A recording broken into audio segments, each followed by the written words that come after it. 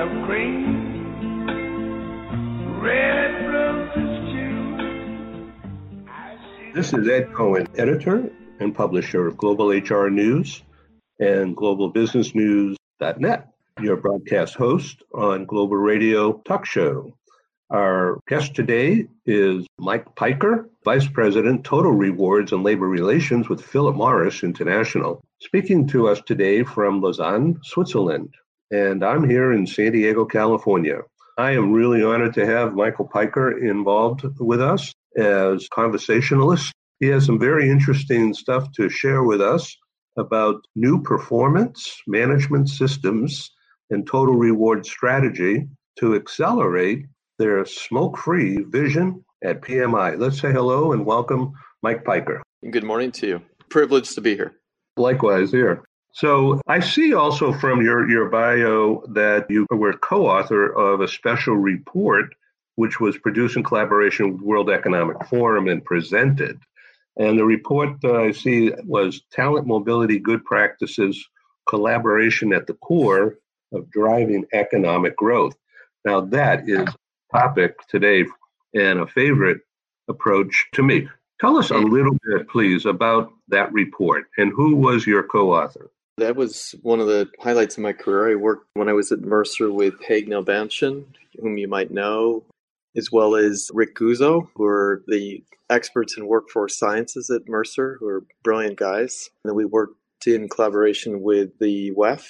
I presented it in Davos and in Cambodia. It was about a year-long study. It was quite cool, but it was really looking at the degree to which talent mobility exists, to the extent to which it could drive economic growth, meaning getting the right people in the right role at the right time and the right location, both in a commercial context as well as with NGOs and governments. And as the three work together to, if you will, move talent virtuously across the world, the economic growth engine, by doing that adeptly, will then, by association, grow GDP from a nation-state standpoint. So it had a direct correlation. So you're saying, in brief, that developing globally mobile talent is directly related to economic development. Yes. So it's directly correlated. We found from the couple hundred pages we presented at Davos. In addition is the skill and capability that you transfuse by moving from one place to another, then level sets capability across the globe, which then has a parenthetical link to economic growth. So it's simply put, if you can bring the capability more swiftly by obviously buying versus building and moving it, then you can accelerate growth faster. And then you can then, as a result, skill up your labor force with that new capability more quickly. So that is related to today's slogan of reskill, upskill, and reinvent. Well said. So you're a global HR leader and view yourself as a transformation agent. Do you want to do 30 seconds on what that means to you? Yeah, I mean, I've been a global gypsy my whole life. I like working in my current one, for example, where you can effectuate change. In consulting, you can do it at a surface level, but when you go inside a company and transform, you can really make a deep impression. So that's what I really enjoy. You know, it's interesting. I was speaking with some other very senior consultants recently, and they said the exact same thing, that they weave in and out between, on the outside, being a consultant, hovering, dropping in, parachuting in, and then the real thrill is being inside and making things happen. And I was talking with a couple of guys at a meeting in Paris I produced in early December. They're from Capgemini. And it's almost the exact same story. Mm-hmm. Very interesting. So if I may ask you, before we dig deeper into the smoke-free approach, which is really a wonderful and it's aspirational goal, in my view, what does global HR mean to you? It's a broad question, but an important question. We actually personify it even more broadly at Philip Morris. We call it people and culture. So my head, and I've been in the profession, I guess, 30 years. So I obviously have some views. So directly to answer your question, I think my humble view, I think it's more concentric if you just simply say it is the people function, that we are the custodian of the culture of the company. So those two, I think, it's, symbiotically linked to each other and probably more aptly describe, in fact, what we really do. It's less abstract than just simply saying HR, if that makes sense. Yeah, it does. Thank you for that insight. So let's dig deep. Let's go deep here and tell us about this transformational process going on at PMI. Yeah, simply put, it's one of the most remarkable, interesting companies on the face of the earth. 80 billion, 81,000 employees, Fortune 50. Obviously, the world leader with Marlboro and other brands people are associated with. Admittedly, it's a sector that people obviously have strong views about, as did I. And when they approached me about 10 months ago, embarking on this transformation to smoke-free, initially I was a bit cautious, but the more I looked under the hood and saw truly, and you've seen it in the Wall Street Journal last week and around the world, including at Davos, we are declaring emphatically, and we do mean it, that we do want to go down that path of what we call reduced risk products, which means basically, in simple terms, it's less carcinogenic. We want to move away from conventional cigarettes to heated products that don't burn but heat, which means if you heat around what we call 300 degrees, it's less carcinogenic from a physio standpoint. So the core vision is to produce platforms and products to enjoin that society to convert existing users to those platforms. And how does this relate to today's thing called vaping? So there's typically 4 or 5 different platforms. Altria, which is one of our former sister companies we used to be together, is one company. Vaping's a product and a platform where you've got a liquid inside a container, and then there's a smoke that's imbued, but not necessarily a smoke. It's basically a smell. And through that chemical oxidation process, the vaping occurs, again, at a lower temperature. It's a different platform. There's e-cigarettes. There's what's called IQOS 3.0, which is the product we use, which is a technology product. So there's quite a few. And there's another product called Juul in the market you might have heard about. So you're basically a people person, and this sounds scientific, right? Yeah, it's funny. I mean, think about it. We got 6 of the premier brands, Marlboro being, of course, the most famous. It's been around for a long time. To do what we want to do, you've got to and we've hired have about 1,000 scientists in Neuchâtel in Switzerland and around the world who produce clinically, and just like a pharma company, trial products to bring to consumers that are more healthy. And so it has a very strong science foundation and a trialing with the FDA that has to adjudicate on the efficacy of the products. And then you have to build the technology devices to prefer that to the market. And then you've got to sell it in a retail environment, which we never did before. So the whole build, design, operate model to do that is very different from what we used to do. Interesting. So what kind of people in your role as VP Total Rewards and Labor Relations, what kind of people are you looking to recruit as an organization? Great question. Very different capability now. So very much those individuals that possess strong transformation capability and acumen, be it consultants from Bain, McKinsey, and so forth. We need and are hiring lots of folks from technology and digital companies to design and deploy these platforms digitally. Retail folks from Burberry to Marks & Spencer who've worked with consumer-to-consumer selling, which we normally didn't do. And most importantly, scientists who can produce, adjudicate, and deploy efficable products in this space. So it's a host of different capability suddenly we need to hire. Are you relocating these people all into Switzerland or just bespoke? We do have one of the largest mobility programs on the face of the earth, but we're location agnostic or capability specific. And we're hiring lots and lots of new capability now. So technology and communications technology is key, keeping in touch with people.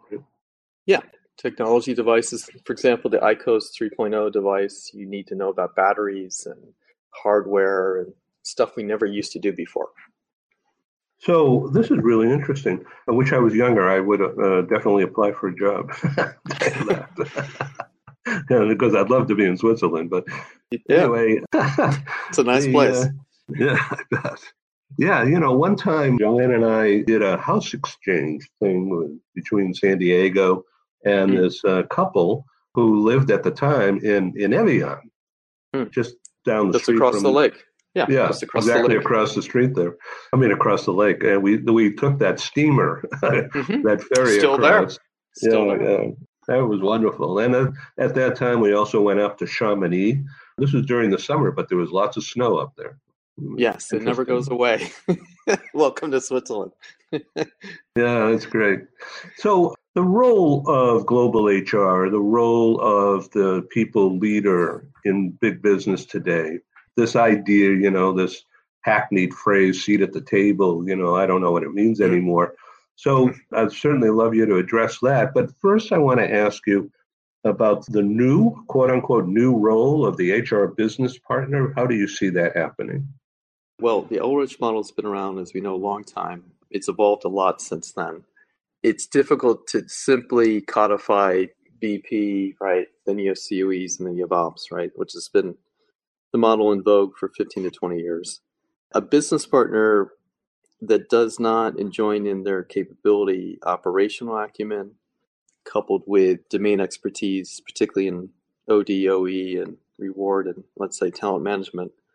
So what's happening is the morphing and storing of business partners that must requisitely possess domain expertise as an expert, operational excellence at their core, whilst also speaking the language of the business. And that's where I at least foresee and observe a good business partner needs to pivot to. And I'm seeing more and more of that in the companies I've worked in. So the role of the mobility operations manager, isn't that a HR business partner?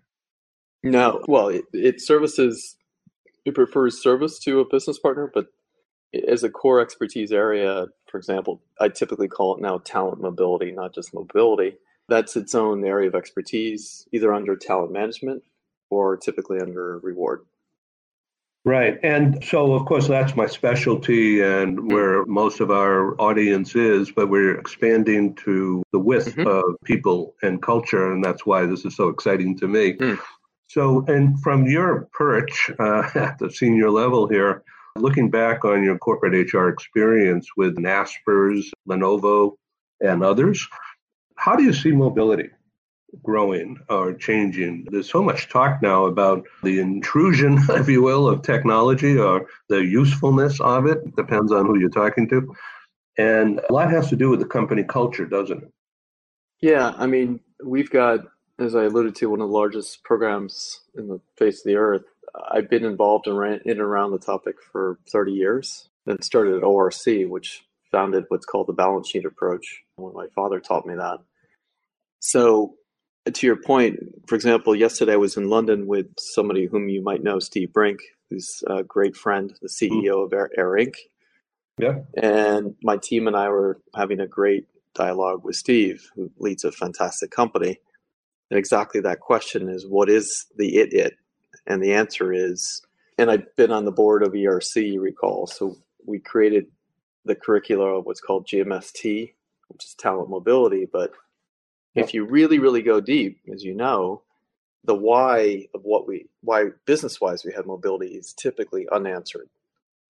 Most of the fora and forums I typically go to or partake in talk about operational deployment, vendors, all the minutiae of mobility, which is incredibly important.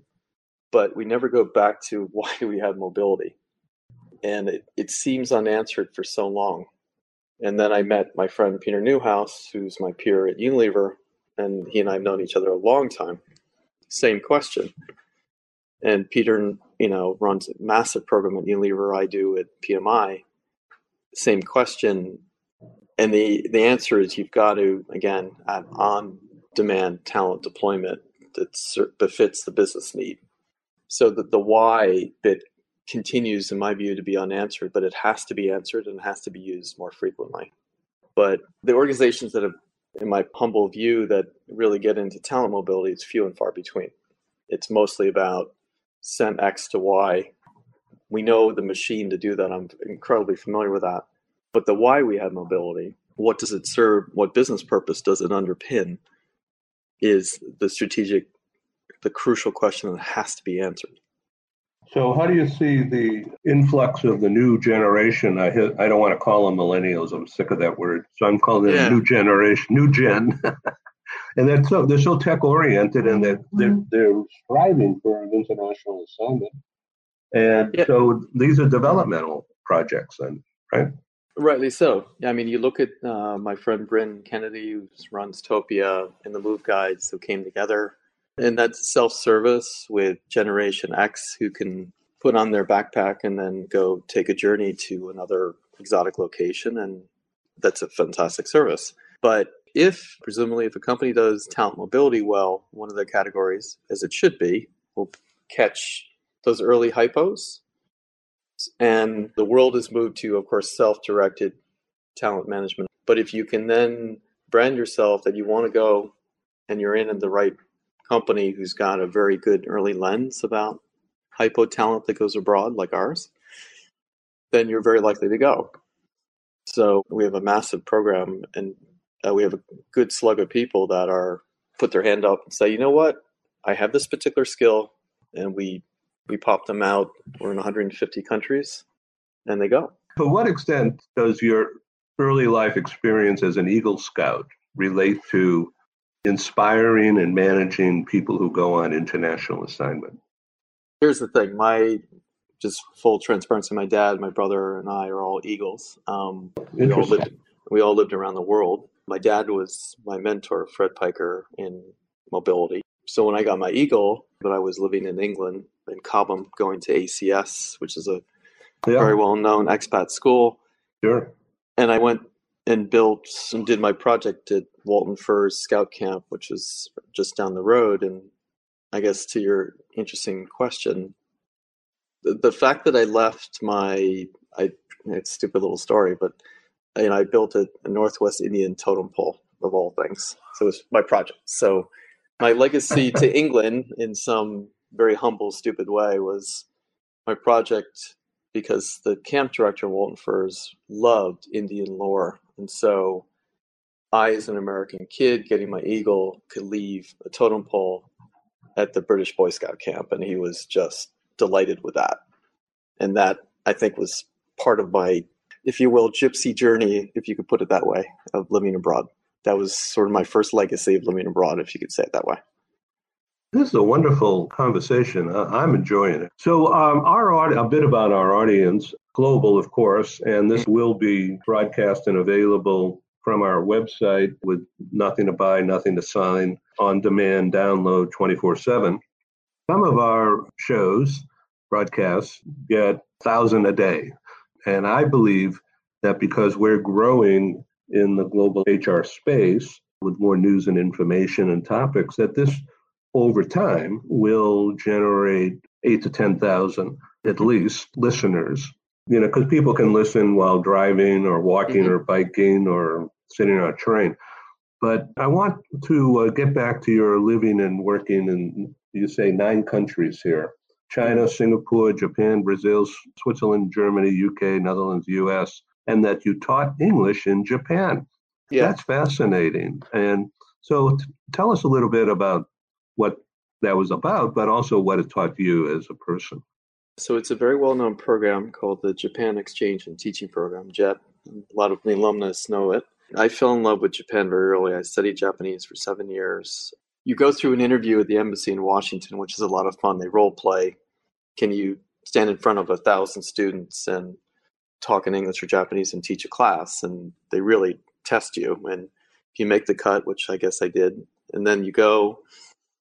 And I was one of the first early years of the program, and today it's still going very well. But the purpose was to, in Japan, right or wrong, their English is not necessarily great. So the intent of the program was to permit and enjoin an assistant English teacher with their peer together in a class, and you serve as an ambassadorial role. I mean, I was up in Iwate, which is near where the earthquake was, unfortunately, and lived with a homestay family who was a dentist. And for a year, I applied the Higashi-Iwai County in northern Iwate, way, way up in northern Japan. And on one day, I would have to give a speech in Japanese to 1,000 students about living in America. In the afternoon, I might have to teach a class about pronunciation and vowels. So basically, I guess it taught me first, how much I really still today adore Japan, its culture, everything. Two, public speaking, to speak extemporaneously in another language. It taught me a lot about that. It taught me to be humble because you're the only gaijin or foreigner within 300 miles. So when you walk down the street, you're like Michael Jackson every day. I mean, literally, they're just blue-eyed, white-skinned American. You're an alien. But it taught me a sense of place and purpose, being self-reliant, being humble, and also in some interesting, perverse way, just to serve as a very minuscule ambassador between America and Japan. Jumping back to your report in the past that was delivered at the World Economic Forum, Talent, Mobility, Good Practices, Collaboration at the Core of Driving Economic Growth, I would like to republish that in our website. We have a section of globalbusinessnews.net, which is called Newsroom. And I'm collecting surveys and articles and white papers, as well as other stuff from people who want to do it. There's no fee involved, and it's free access, free download. That's great. We want the content. That's why we're doing this show. And that's why I want key reports and papers. So coming back now to PMI, so you want to be called PMI or Philip Morris International? We just use that. It's very simple. We call it PMI. So this is a wonderful thing. Now, this is aspirational leadership, and these are my words, but so many companies now are recognizing the ROI, if you will, the ROI of doing good things and making products healthy or better, whether it's cars and now cigarettes. Now, when I was in high school, Marlboro was number one. I used to save the boxes in my closet. Right. It's an iconic brand. It came out of Richmond, Virginia, exactly. So how are you building iconic ideas now? I mean, the idea is to accelerate smoke-free is a great thing, but how do you build an icon kind of a thing with that? Just by more engagement with your people, and then how that relates to the ultimate customer and community. Yeah, I mean, admittedly, it's an industry, like I modestly said before, people rightly have strong views. Where we're attempting to do is to at least speak and affirm the Wall Street Journal last week with the personas of our executives, multiple forums, including the NGOs and the ILO, and to talk why we want to do this. And so the iconography, to your point, we have boutiques even on the Ginza in Tokyo or in Athens, where we show you the IQOS device. So the new Marlboro, if you will, of PMI is IQOS. It's like a stick. Again, heats, not burns. You put in a heat on the end, and one of them is a Marlboro heat, in fact. But if you think about it, it's a technology-enabled product for an existing cigarette user that's looking for a new cool thing. It's healthier for you. It's a lifestyle choice. So when they go in and look at it, it's not the new Marlboro, but it has a new iconic temperature to it that people can relate to if you're an existing user of a conventional cigarette. And our aspirational goal is to hit, obviously, the conversion rate at a more rapid rate and eventually eradicate, frankly, conventional cigarettes from the face of the earth. That's our absolute emphatic goal, is to eradicate it from the globe. And that's why I joined up, because that vision spoke to my heart. Something as lofty, a colossally successful machine of PMI, to embark on that journey is laudable. And I had to think about the industry and the sector personally and professionally very carefully, but that vision spoke to my heart that it's the right thing to do for the earth. And believe me, we are doing it. Really a wonderful thing that you're doing, in my view. So as we come to a close, I want to thank you, but if we could just zero in for the sake of our listening audience who are involved in talent mobility management and those who service the ultimate consumer, who is the transferee and family. One of our talk show themes when we produce live trainings is accelerating performance of the assignee through coaching and more engagement, more communications, but equally accelerating performance of the team, the mobility team with the stakeholders and all that. I'm sure you have some thoughts about this, and this is unrehearsed question, but if you could talk to the corporate in-house managers of mobility who are listening to this today or in the future, how do you accelerate performance of the mobility team? What is one kernel of knowledge that you could share today? Yeah, when I speak a lot around the world, it's simply ground what you say in commercially acceptable words. So rather than use the jargon of post-net and all the jargon that's been around for years, how does the purpose of moving somebody from country A to country B serve a business purpose? So it sounds super simple, but 30 years have been around it. The conversation is too jargony in HR speak. So if you can have that mobility professional, which they can and they do, our profession is very tightly woven, to have and hold a commercially based conversation on why the program exists and why are they going. And if it's grounded in particular commercial skills, technology, transfer, but it's not the operational stuff. It's what's it serving the greater purpose of the vision to underpin that company's vision to do what it does. Then it's a completely different contextual conversation with the business. So my call out and I urge every time I speak is don't use jargon, speak succinctly, get call ahead before you get called to move somebody, to be proactive and ground everything you do in what we call evidence-based analytics. So the degree to which you can predict before you even ask the need for the capability or skill gap, you've already got the data to prove to the business what hole needs to be filled even before they ask you. There's maybe about 5 or 10 companies in the world that are at that level, but that's good talent mobility, in my view. Evidence-based analytics, meaning that the mobility manager is already talking with the talent strategy people, and they know who they're trying to recruit and where they're going to be targeted. Yeah, the best of the best are what we call either build talent or you buy talent, right? Mm-hmm. So mobility, you're typically building it and moving talent. So if you answer that question, and if your workforce planning suggests that you need to build X number of skill and capabilities, let's say in Dubai, for let's say oil and gas, maybe Halliburton or Schlumberger, you've already defined the capability, the skill gap, the project, the start and the end. And even before the business calls you, you've already at the table saying, okay, I think we've got 50 of this skill and capability who can move now to Dubai at this total cost basis to join in this project delivery and upstart. That's a commercial conversation mobility. That's not a deployment conversation, if you follow me. And the more we do that virtuously with real hard facts to predict that you spend X with this capability, you can more quickly set it up than buying the talent locally. That's, like I said, a very, very different conversation. But not so many companies talk talent mobility at that level.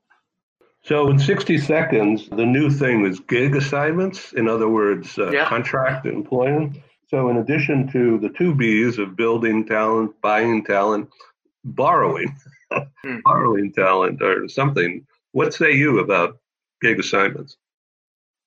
Gigs are absolutely it. So self-directed, self-motivated talent of every major corporation's imbuing in you own your own destiny. So gig assignment doesn't necessarily need to be Gen X, but a gig is if you, on a dime, want to drop and go somewhere, the company permits you to do that if you have the right business case.